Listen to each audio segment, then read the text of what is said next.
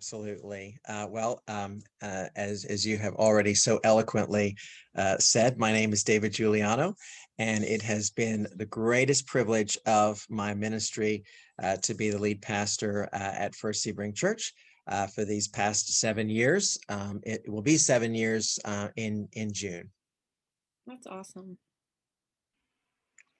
So we all remember, if we lived in Florida during that time, I don't even remember what year it was at this point, but Hurricane Irma. And I had, the honor of working with the conference during this hurricane. And First Sebring was one of the churches that responded right away. You all were just absolutely incredible in caring for your community. We could go into stories about what you all did for your community for days. It was really incredible. And then the same thing with the pandemic. You all didn't shut your doors to the community, things like that. You all responded to the need of your community right away. Why is it so important, and why is it a priority for you all, especially for Sebring, to care for your community during a crisis? Molly, if you don't mind, I'd really love to tell a little bit of the story of how our hurricane relief efforts develop. I will never forget the night that Hurricane Irma hit us here in Sebring and Highlands County. And, the first day, I think we were just all in shock. And then when the second day dawned, my wife, Allison, turned to me and said, well, we can't just sit here in the house in the dark, in the heat. We've got to get out and help folks who are worse off than we are. And so I called the lady who coordinated our kitchen at the time. And I said, Diane, how do you feel about cooking? And she said, I'll be there in 30 minutes. And we started cooking spaghetti and meat sauce, and we had no electricity, but we had gas. And man, was it hot. No AC, gas burners at full blast. Thank the Lord, power was restored to the church the next day. But most residents were without power from 8 to 10 days. And so we started feeding people. And in the end, I think we served over 10,000 hot meals and made over 10,000 peanut butter and jelly sandwiches. And there were other churches around that heard about what we were doing, and the supplies just started showing up. Churches with whom we had no relationship. To this day, I don't know how they heard about it. And so in many ways, it was almost an accident on our part, God's providence, obviously on his part, but it wasn't something that we planned. And then the repairs started, and the team started showing up around the conference and from around the country. And we were very, very blessed to have had the facilities to host them. So the whole thing really just took on a life of its own. And I found myself trying to keep up rather than trying to orchestrate anything. So we know that First Sebring has an incredible outreach and response ministry. What currently are you all doing for your community, or what have you been doing during the pandemic for your community? Yeah, well, primarily, I'd say there are two important components to our outreach and response ministries. And the first is our feeding ministry. And maybe I can touch on our fresh expressions later if we have time. But when we first started at the beginning of the pandemic, we had trouble gaining any traction. We partnered with the local food bank. We tried to do our own distribution. And I think it's fair to say that it was really a bit of a bust. We had very few people show up. We ended up loading most of the food into the back of a pickup and taking it to the community and knocking on doors. But what was a game changer for us was being approached by a church member who sits on the board of United Way. They had a partnership with Feeding Tampa Bay, and they had access to federal grant program that enabled us to become a feeding site with plenty of food and funding. So we are now a contracted partner with Feeding Tampa Bay and United Way, which enables us to distribute over 10,000 pounds of food twice a month. So since we've joined since we've joined the Fill the Table movement in February, we have distributed 43,477 pounds of food. So we're excited about that.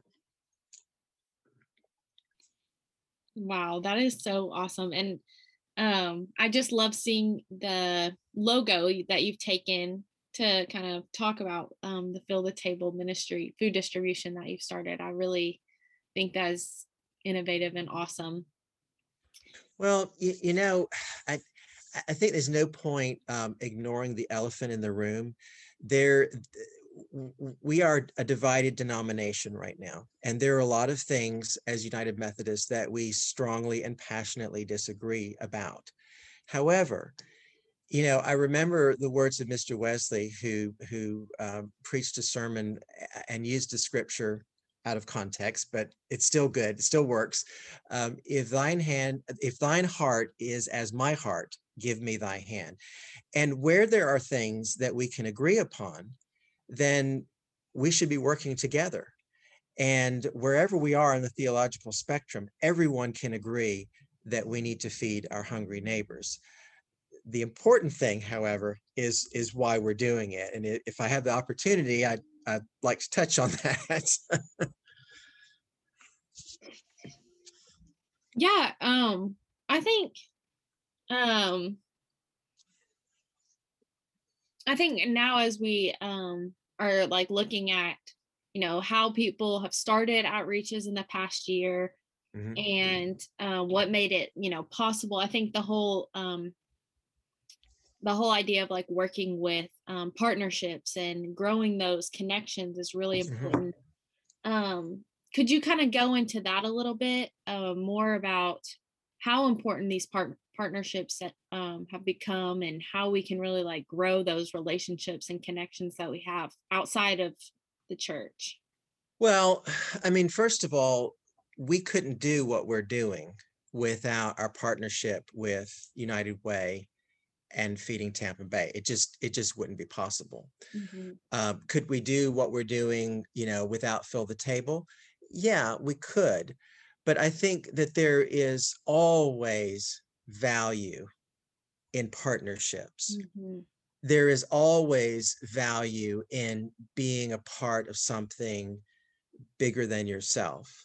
So, I think that, being a partner with Fill the Table adds value to what we are doing, and I think that's important. So, I will always look towards, when we're doing outreach and response, to partnering with others who are like-minded, who, as Mr. Wesley would say, whose heart is as my heart in that particular moment. So yeah, so I think that's really important. um, I think we should always avoid the Lone Ranger mentality, or doing things because people might notice us, or invite us to be a part of a podcast, or give us a pat on the back. And so that's why I think partnerships are important. There's a synergy Mm. that is created for kingdom purposes, and I think that's great. Yeah. Yeah, exactly. And we're just, these partnerships that we've made along the way with Fill the Table has given us the ability to have these conversations and learn about different perspective and different ministries and different ideas. And that can only, make us better in the Mhm. grand scheme of the, the world that we live in. Um, so when thinking about the meals that you like give out and the kind of ministry that's happening, especially around feeding. Mhm. Um, what do you think like meals truly do for those that are in need and are struggling? It's hard for us, those of us who are privileged, and that includes the three of us, and probably most of the people who are listening, to even imagine. I Hmm. mean, I don't think any of us have ever truly been hungry before. And like I say, I'm guessing most people who are listening to this have never experienced real hunger. I mean, when you can't put food on the table, and you've got kids, and you have to look into their faces and tell them there won't be anything for dinner. I mean, I really cannot imagine. So, part of being under contract with our partners, part of this partnership means that we have to keep track of the total number of households and adults and children for whom we've provided food. So, we know that we have, since we started in February, that we have provided food for 560 children. And I can only imagine that it makes all the difference in the world. Wow, 560 children. We forget about those little guys so much. So Mhm. wow, wow. And that's just since February. Mhm. Wow, wow. Um, so we know that God calls us to serve our neighbors. We That's one of our big things in the Methodist world, is to serve our neighbors, love our neighbors, care for our neighbors. What do you believe that God is calling us to do for our neighbors? And this doesn't have to be just in this pandemic, Right. but what do you believe Mhm. God is truly calling us to do for our neighbors? Well, I mean, hopefully this won't be too controversial, and this will be what Emily referred to as a different perspective, because my answer might be different from the answer that others who are listening might give. But I know, I know beyond a shadow of a doubt that God is calling us as United Methodists to make disciples of Jesus Christ for the transformation of the world. Hopefully that should sound familiar to people. And if we're not doing that while we're feeding our neighbors, we are just wasting our time, our energy, and our resources. Yes, we're commanded to feed the hungry, clothe the naked, provide shelter, but that's not the mission. And that's where I think a lot of United Methodists have lost the plot. And so we are engaging the folks who are coming for food by inviting them to church. We have a prayer tent set up that folks have to pass. They don't have to stop, but they have to pass it on their way out. And some of these folks are coming to worship. But we are providing as many opportunities for people to engage with a worshiping community as possible. And that's where the fresh expressions come in. And so we've got a coffee house church on Saturday nights. We've got a dinner church every other Friday. And get this, we have started a pub church in a local bar every other Friday. And I went last Friday for the first time. And I just thought, man, this is so cool. This is exactly what Jesus would do if he were here. Now, John Wesley, I'm not so sure he'd actually be in the bar. But we have, and the other exciting thing is that we have nearly an acre in the back of our property, and we have plowed it up, and we are creating a community garden to start a farm church. And so we are really, really excited about that. That's incredible. I'm not gonna lie, I've not heard of a farm church Now you have. in mostly Central Florida. So yes, that's Well, I mean, incredible. Um, we talk about contextualization, the importance of contextualization. Sebring is a county seat town, but it sits in the middle of a very rural county. And so I mean, you don't have to drive more than a mile or two, and you are in the country. You are in cattle pastures and orange groves. And so there's a lot of agriculture here. yeah. Well, I love that. You're really reaching to so many different, like, it's not just one thing. It's, you're in the pub. You're not going to get the same people that are in the pub that are going to be at the farm church. Definitely not. So, yeah, that's incredible. You brought up earlier that, when you first started the feeding program at the beginning of the pandemic, you called it a Mhm. flop. It was a bust. A bust, a bust. A bust. Yeah. But, look at where you're at now, Mhm. so we have so many churches that are struggling to Mhm. figure out how to keep, anything going Mhm. for feeding ministry. Yeah. What advice or wisdom would you all give to them as they either continue or look at what they're doing? Two pieces of advice. And the first one is keep the mission primary. Several years ago, I read a blog by Pastor Shane Bishop that really convicted me. And the title was Doing Good to Death. And doesn't that describe a lot of United Methodist congregations?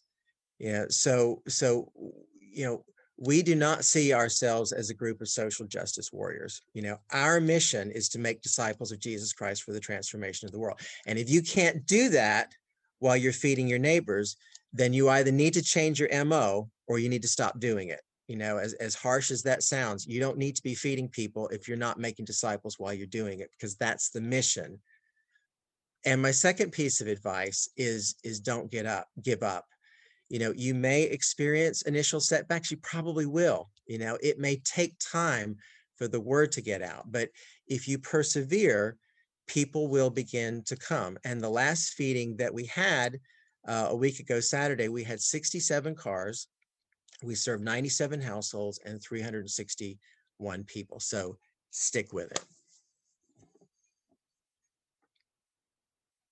Yeah, stick with it. I think that is the message for this whole year, really, when we are learning how to use Zoom and how to use new technology. Stick with it, and those things will finally, come together. Thinking about your own congregation and I know I read that y'all had like the most volunteers that you've had at this last feeding event. So looking at your congregation and all the fresh expressions that are happening, how do you see God moving in your congregation to, grow those acts of service and the real example of Christ in them? Well, I truly see what is happening right now transforming our church family at First Sebring. When you begin feeding and serving and giving, over the past 2 years, we have purchased 16 acres in Tanzania. We just completed an orphanage named after my wife, Allison, last week that will house 55 children and educate many, many more. We just bought 5 acres in the Serengeti National Reserve. If that just doesn't blow your mind, I don't know what will. We are building the largest church in that whole area. And what I see is that health that includes things like service, generosity, faith sharing, it's contagious. It's exciting. And when God begins to move in your congregation, I don't ever have to ask people for money. I don't ever have to ask people to volunteer. All I have to do is stand up in the front and say, this is what God is doing. And people get excited about that and they want to be a part of it. It's not something you can manufacture. I have served unhealthy churches for most of my ministry. I won't lie. And Lord knows I've tried, to bring health to those congregations, frankly, without success. But there's just something that, and this is not a biblical word and it's not a theological word, but when God puts the right person in the right place at the right time, that's when the magic happens. And I'm just so excited that I get to be the guy who just happened to stumble into the right place I didn't stumble, God put me here. But it's exciting. Every day I just pinch myself, am I really the pastor First Sebring? Do I really get to do this this week? And so, just pray. It takes a lot of prayer. Pray, and just, if you ask God to use you, boy, crazy things happen. And if you ask God to use you and you mean it, incredible things happen. Mountains move, but you got to pray and you got to mean it. And you got to position yourself. You got to put yourself in the right place to be used by God. And I just think that's what the people here at First Sebring have done. I don't know if that's helpful or not. It is very helpful. So, I mean, like I said earlier, I had the honor of seeing like the incredible work that the people of First Sebring you all did after Hurricane Irma. So, um, we know that you have many stories about people that have been impacted by your ministries at First Sebring. Is there a story that sticks out to you about a life or a family that you have served through these ministries that the impact of these ministries that have had on their lives? Either, and it could be from Hurricane Irma or the Yeah, pandemic. So, yeah. I think rather than a story about people would just be to tell you a brief story about how I see a lot of this happening. And this is going to sound really strange, and to some people it may sound a little weird and a little spooky. At the beginning of the pandemic, I really struggled with where things were going to go and how this was going to impact my congregation, and whether or not we would come out of this even on the other side. And it wasn't an audible voice, just before you call the bishop or, social services or have me locked up or whatever. but I definitely and clearly heard God speak to me. And he said to me, he said, Juliano, he said, I'm going to grow your church, but it may not necessarily be more butts on pews on a Sunday morning. There's going to be a little church over here in the barber shop. There's going to be a little church over here meeting in the school. There's going to be a little church meeting over there in a bar. There's going to be a little church meeting over there in a garden. And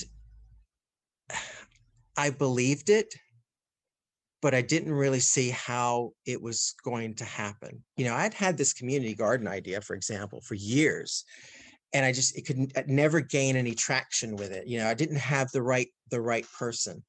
And all of a sudden, God's timing is always perfect. And it is almost never our timing. It's almost never when we want things to happen. But if you pray, if you persevere, if you stick with things, if you don't give up on that God-sized dream that he's given you. And then we started the Coffee House Church. And then one day, somebody who's actually a Facebook friend messaged me and said, hey, I know this great licensed local pastor who's just moved, he's just relocated to the Sebring area. You ought to call him. And I did. And we ended up hiring him. And I got to tell you, he was absolutely nothing that I prayed for. And he won't mind me saying that. I prayed for the young hip guy with the hair and the goatee and the guitar, and he's none of that. He's a year older than me. He's got a background in the hospitality industry. I think it's probably fair to say he's a little rough around the edges. And again, I don't think he would mind me saying that. And he's everything that I'm not. And I just remember, one of my favorite prayers finishes with these lines. It says, I got nothing that I asked for and everything that I needed. And this guy and I his name is Pastor Rich. We're like yin and yang. We are complete opposites. I'm sort of the retiring, polished, seminary trained, clergy person. And he is rough and ready. He will talk to anybody. He will do anything. He will try. He's out there. And he's just the perfect complement. And all of a sudden, all of the dreams that I had, all the God ideas that I had that just couldn't gain any traction, just boom, boom, boom, boom. They're all happening. And, and this is just all part of God's timing. When you put the right people in the right place at the right time, the magic happens. And Emily and Molly, I am just riding the wave here at First Sebring. I feel like I am just riding the wave, trying to hold on and to keep up. and God whispers to me, hey, you need to start a church back there. You need to plow up a garden and start a church. I do it. When somebody calls us and asks us, hey, would you start a church in our bar? Absolutely. We'll do that. So, again, and to answer your question, I see lives being transformed, lives being touched that we could never have reached before doing church in the traditional way. That's incredible. And I also keep thinking about if after the bust, if you had just stopped and not found those partners, then the over 43,000 pounds of food would not have gone out. So it's the British have a great saying. It's called bloody-mindedness. And I just have this bloody-mindedness that refuses to give up on what I believe is a God-sized dream. And that's, you have to learn that.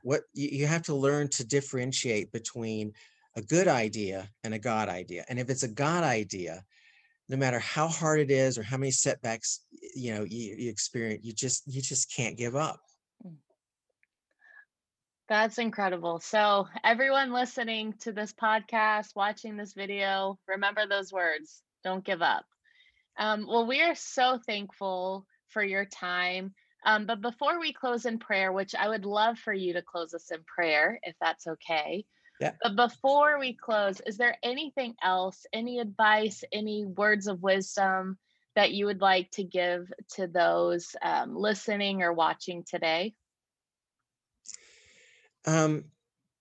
Again, I think I would encourage people to, first of all, to keep the mission primary. If you're not making disciples of Jesus Christ for the transformation of the world, while you're feeding the hungry, clothing the naked, providing shelter for the homeless, whatever it is you're doing, whatever good it is you're doing, you need to change your MO or you need to quit, because that's keep the mission primary. Secondly, learn to discern between a good idea and a God idea. And if you believe God is speaking to you as clearly as I heard him say, I'm going to grow your church. But and here's the thing. When you follow the Spirit's leading, when you follow what God is calling you to do, what you find is that more butts do start showing up on pews as well. So the church is experiencing growth all over in every area. And that's the byproduct. That's the benefit of listening and being faithful and being obedient. That's what we're experiencing here at First Sebring. Great. Thank you so much again. And we would love if you could close us in prayer. And again, thank you for your time. Thank you for your wisdom, your advice. And we are grateful that First Sebring is part of the mission of the Florida Conference. So let's turn it over to you for a word of prayer. Thank you. And just a reminder that wisdom comes from mistakes. Wisdom comes from trying and not succeeding, but persevering and doing it better or doing it the right way the next time. So Father God, we just thank you for this time. We thank you for all the faithful congregations in the Florida Conference of the United Methodist Church. We thank you for their efforts to be your hands and feet. Lord, remind us that it's how important it is to keep the mission first and foremost in everything that we do. And Lord, just bless those pastors and congregations that find themselves doing good to death and wondering why their congregations aren't growing, aren't becoming healthy.